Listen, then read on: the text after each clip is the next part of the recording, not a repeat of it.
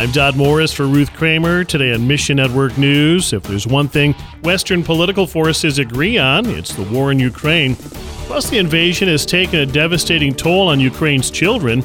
It's a bleak situation. God is still at work.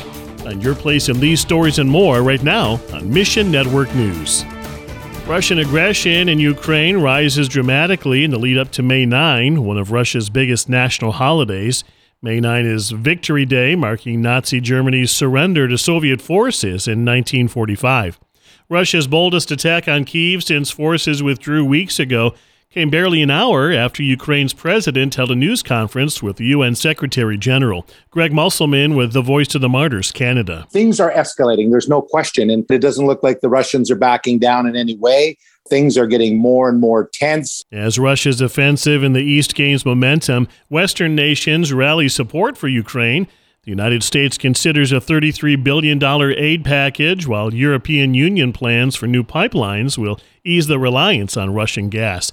Canada put the genocide label on Russian actions in Ukraine and implements more sanctions. There was total unity, which we don't often see in our parliament. It's been very divided. We have seen the atrocities. We know what's going on, and it needs to be classified that way. Please pray the Lord will help believers, church leaders, and gospel workers on both sides of the conflict. There's the physical reality of war and destruction, but there's also things going on in the spiritual realms. In Russia, they're treating this as a holy war, but we lift up, our friends in Russia. There's Christians there that love Jesus, and they don't agree with what's going on.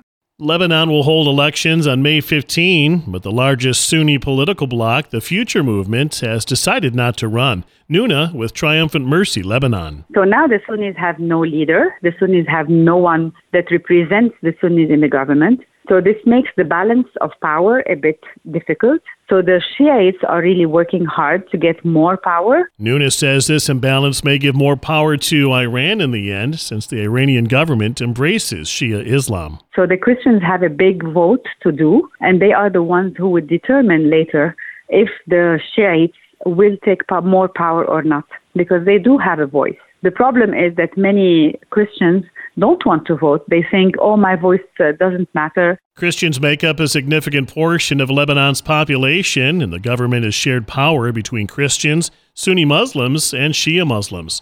Nuna says an attempt to force strict Islamic law on Lebanon could lead to civil war. It would certainly lead to more sanctions and poverty. Later on, we might be forbidden to evangelize, forbidden to speak plainly about Jesus even on the streets. And please pray many will experience Jesus' love through the care of Triumphant Mercy, Lebanon.